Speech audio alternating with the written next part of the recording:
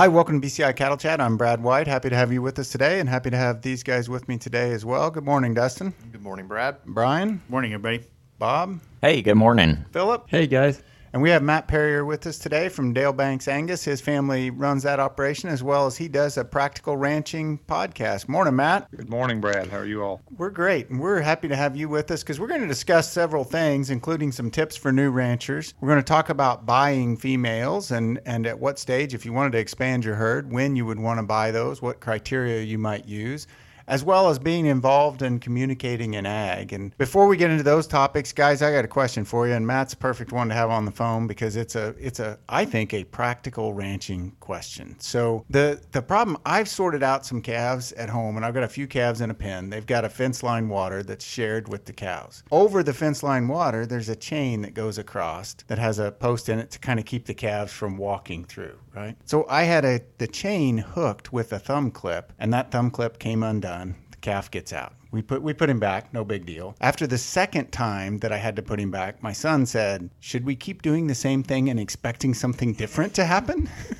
And I don't know where he heard that. So. I don't know where he heard that. But I took it to heart. So I went and I got the chain link that you can screw it together, right? So screwed it together and put the thumb clip back on. Yesterday, the calf's out again. So other solutions for getting, he unscrewed the thumb clip on the thing and completely got out. No, you're misinterpreting the information here, I think. I don't think he unscrewed it. How did it get unscrewed? Well, okay, then weld it.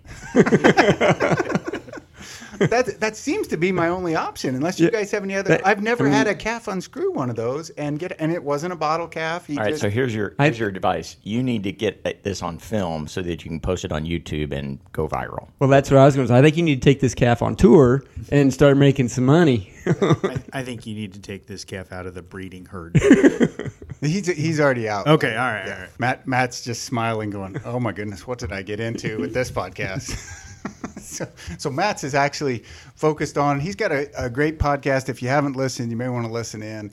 It's practical ranching, and Matt's family has a lot of experience with ranching. They sell genetics and provide a lot of good service in addition to that genetics. And Matt, one of the questions that we wanted to visit with you about is, let's say I'm getting into the cow-calf business. What are some of the tips or things to think about? And we'll go around the room here, but I want to hear what you think, Matt. Well, I think in generalities first, and I guess the first tip that I will give anyone who is considering expansion, considering entering the cattle business or the beef industry, is be sure that you look long term. With every decision you can make, every purchase you can make, you've got to think about it in a long-term aspect. There are some businesses that you can get in and get out of.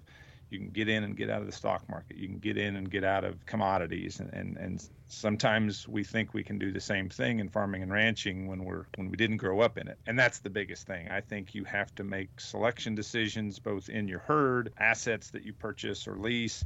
It has to be with the long game in mind. And if you can't think that way, beef industry and the cattle business may not be for you. And specifically, I think great point, specifically on cows, right? So when we talk about feeder calves, they can be closer to the stock market side where you're in or you're out or your inventory fluctuates a lot. But cows, because of the long return on investment, and Dustin, you've done some surveys of some of the cow ranches here in Kansas, looking at some of the economics, but Matt's exactly right. It's a long-term game. Yeah, no, and I was actually going to follow up with my comment about the long-term game is relationships with the local folks, whether it's your banker, your accountant, your nutritionist, agronomist, et cetera. Again, it's thinking about that long-run game and building those local relationships. Yeah, absolutely, because you're going to be with those folks the next 20, 30, 40 years. Brian? I guess I'll kind of just build on Dustin's answer. I think my tip would be, if you're going in new, understand you're not going to be the jack of all knowledge trades, right? So there's so much involved with health, economics, and finance, nutrition, and all these things linked together. And probably if you're thinking about a new career in agriculture, you might have experience in one or maybe two of those, but there's going to be a lot of things that you're going to need help with. So you need to start, and it kind of goes along with thinking long-term and relationships, is you've got to build that team around you to get going on the right foot. But don't let it be, and I totally agree with everything you guys are saying. We don't want it to be daunting, though, right? You don't go, oh, this is such a big hill, I can't climb it. So you say, well, I'm gonna start, and I'm gonna learn some of those things. And all lessons have cost associated with them, right? It's easy to see when you go to college and you pay the bill, but you also pay the bill when you start out and you get cows, because they have some lessons, especially about gates and how you hook them up. Yeah, that's the main lesson. I guess I was thinking kind of education too, what Brian said, but then also I think from an economics perspective, if you really are new and you don't have anything behind you, there's a lot of capital investment up front. And so what are ways that you can try to reduce that capital investment up front by leasing pasture, even leasing cows, or stuff like that, where you get some income coming in without a whole lot of upfront cost? Well, and to follow up, because Matt made the point, long term, especially on cows, and Bob, I still want to get around to yours, but would cows be the place to start if you were new? Because your point on capital investments is very appropriate. Mm-hmm. Well, I mean, I think stocker calves is an easy place to start, because then you got quicker return on investment with those calves. Everything you're putting into them is putting pounds on them, and so you get a lot bigger bang for your buck off the start. And depending on how you're feeding them, managing them, the amount of equipment that you need on a day-to-day basis can be less. Mm-hmm. And that capital investment in equipment's a big deal. It is, but could you also maybe have a different business model? And that is where you maybe lease cows as opposed to just going in and buying and investing all that. So it just might be a different business model. Yep. Might look different as you go and lease them. If you can lease cows, lease grass, and provide labor, which is what you may have to the situation. Yeah. So I often claim to be the old man in the group, the longest of tooth, and so all the things that you guys we're not. No not one's arguing? disputing. All right. Well, so one of the beauties of that is years of experience of looking at things that work and things that don't work. So I'm going to approach this problem from the backside of what were some situations that I have seen during my career where people wanted to be in the beef industry, the cow-calf industry, and entered it and then were forced out for some reason. What were the reasons they were forced out? Well, they involved things like family disputes. So, and that goes back to some business planning and some expectations, some financial things spent, so they couldn't cash flow the notes that they had, grazing problems. They didn't get the productivity from the land that they needed. And so, from a grazing standpoint, and another one is animal health, just could not get the productivity out of the cattle. And so you think about, so what were the reasons that people failed in their attempt? Grass management, cattle management, financial management, family management. And I can come up with examples where those were the failures. So to me, that would be the backside of, if you're brand new, those are some of the things to really hit hard. Yeah, absolutely. I think good point. And Matt, I'm going to come back to you. And as we think about putting all these things together, and I appreciate your thoughts on this is a long-term plan. As I'm getting into it, what are some of the things that you would give as far as advice for setting my vision? Where are we going to be in 10 years, 20 years as a beef industry that I should be thinking about if I'm coming into the industry now? Yeah, and that's what I started to say before you even asked that. We keep using the term long term, and what's long term to me as a fifth generation beef producer on the same acres that his ancestors settled in 1867 is probably different than somebody whose long term might be, what are we going to be doing for next summer's vacation or next year or my time off of this 40-hour day job.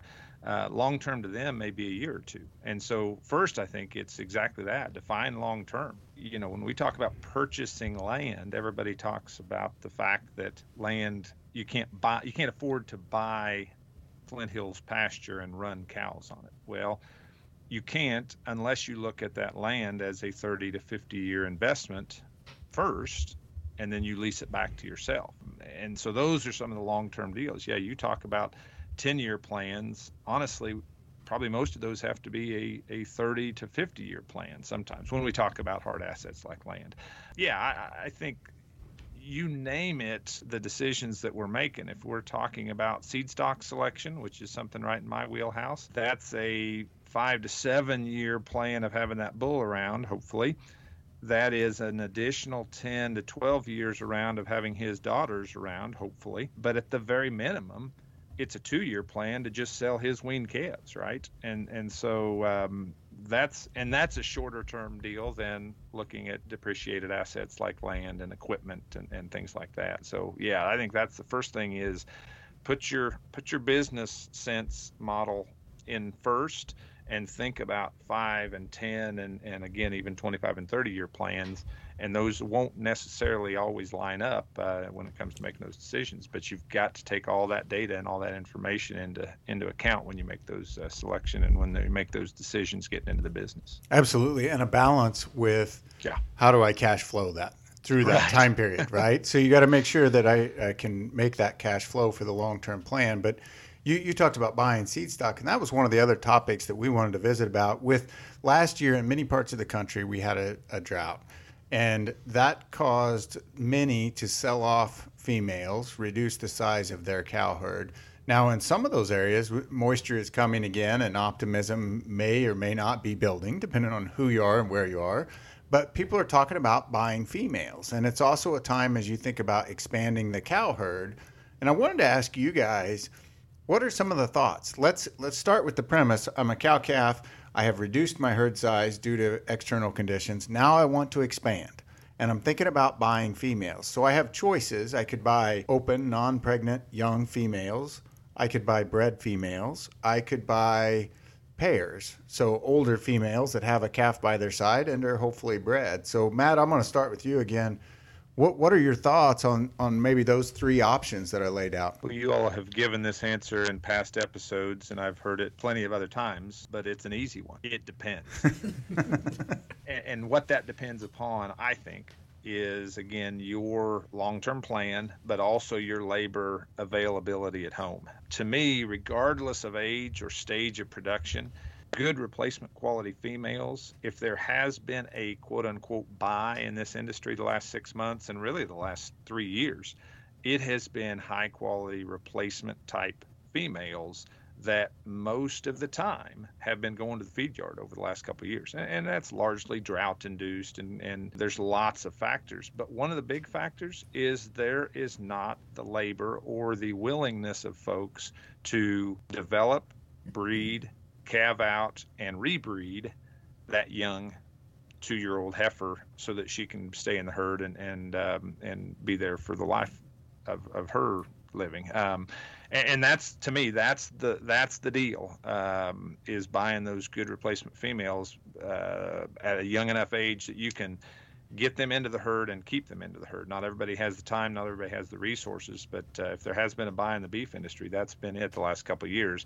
The question is, when are they going to hit that mark where they are more than worth everything that you've got into them? And Mother Nature knows that a lot better than us. But when it does start raining, when we do start having stock water and grass and hay back, those things are no longer going to be a buy. They're going to be a place that I wish I had thousands of them around me. It's just who has them. So I guess I'm gonna either interpret or put words in your mouth, Matt. Okay. So I was gonna approach this question from the opposite, which is you asked which one would you do. I was gonna say which one would I not do, because my interpretation of what you said, Matt, is open is probably the most labor. Is that a correct interpretation? Yeah, and that was the longest time and the longest time to return, right? And the trade-off with bread's the middle ground, and the trade-off with pairs is a little less work, but probably a lot more cost, right? And so I was going to say for most operations, probably the open is the most difficult to manage. And I agree with Matt. I think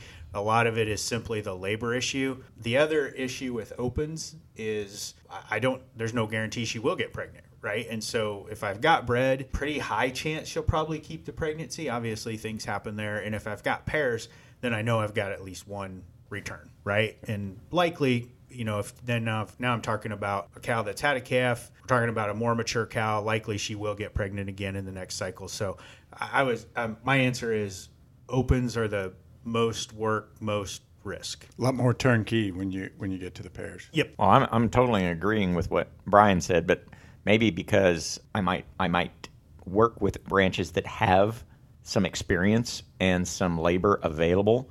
And so what I like about those replacement or the open heifer is I have the most decisions to make, and I'm Control.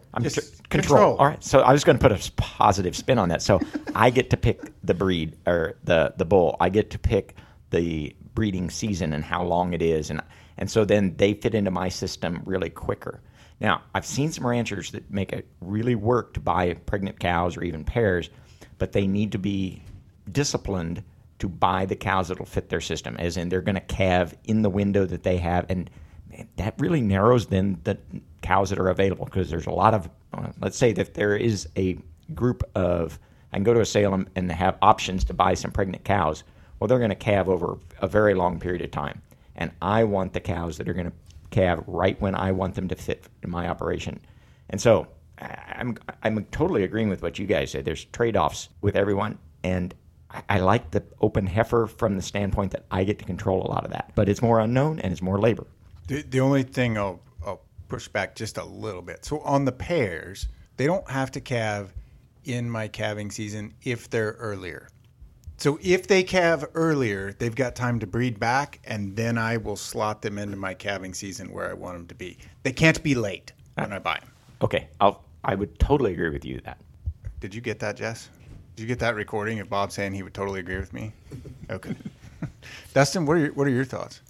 I don't know that I have much to add. What's already been said. The only thing I was thinking is, for each one of those three different scenarios, open, bred, or pairs, each operation is going to be a little different. And so thinking about my own particular operation, I would probably sit down and just pencil out the expenses, our expected expenses, and what are those expected revenues to figure out which one might be best for my operation from an economic standpoint. Yeah, I agree with Dustin, and I was just thinking of this particular situation. If you are in a situation where you've gotten some rain over the last fall and you're going to have some grass this summer, we're probably moving toward a low in inventory numbers and a high in prices, and so that pair is going to have a pretty good return on investment if you do have grass to run her this summer. You guys are getting me excited now.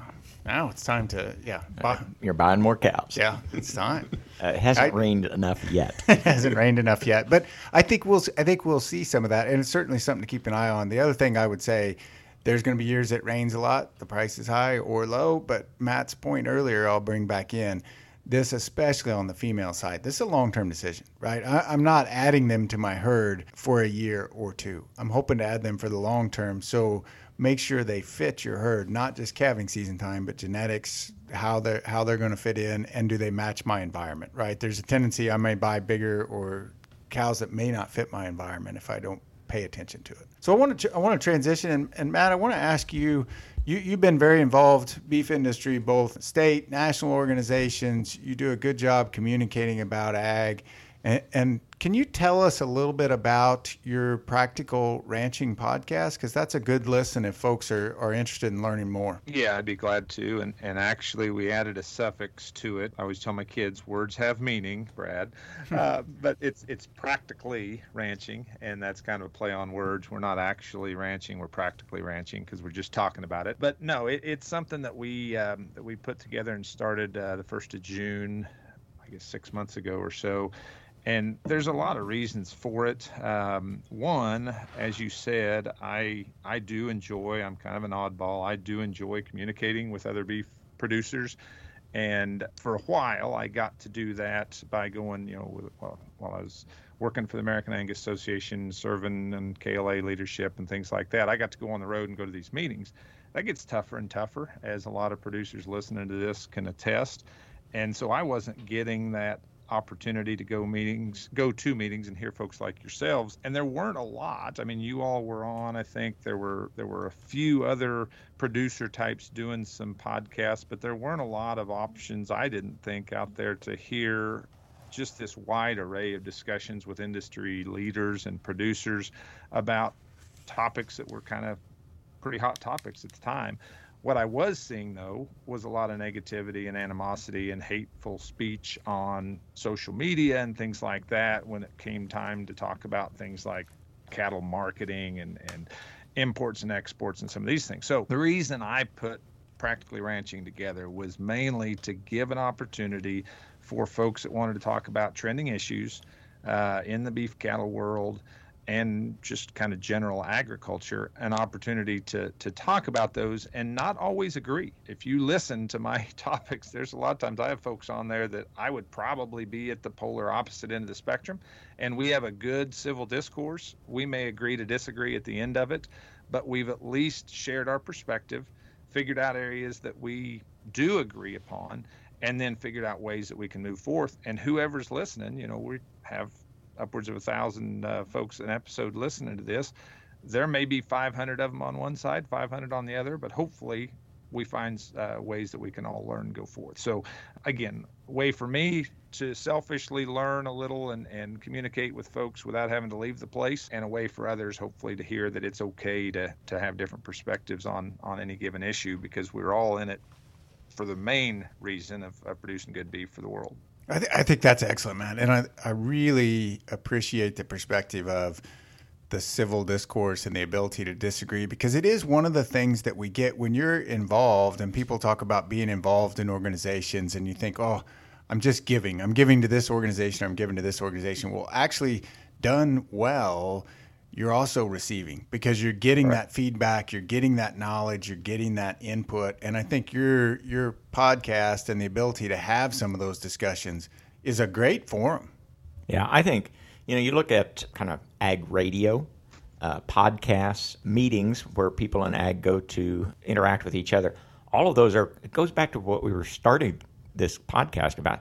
Raising beef cattle is complex. There's economic issues, there's land, there's cattle, there's so many different things that I'm not going to be an expert at everything, but I might have an opinion about everything. And it's really important that if I stay on my ranch and never really listen to anybody else's opinion, I may make a lot of mistakes. Whereas if my opinions are challenged, either on a podcast or on radio or face-to-face meetings, I think I will get better decisions that allow my ranch to stay in the family for generations if I don't just talk to myself in an echo chamber. And to be honest, I'd probably prefer that. I would have fewer arguments, but I would make poorer decisions. Yeah, I think absolutely. And if we're going to continue to progress, we have to be open to listen to those discussions. So I'd encourage you to give Matt's podcast, Practically Ranching. I'll get it right here by the end, Matt. Practically Ranching.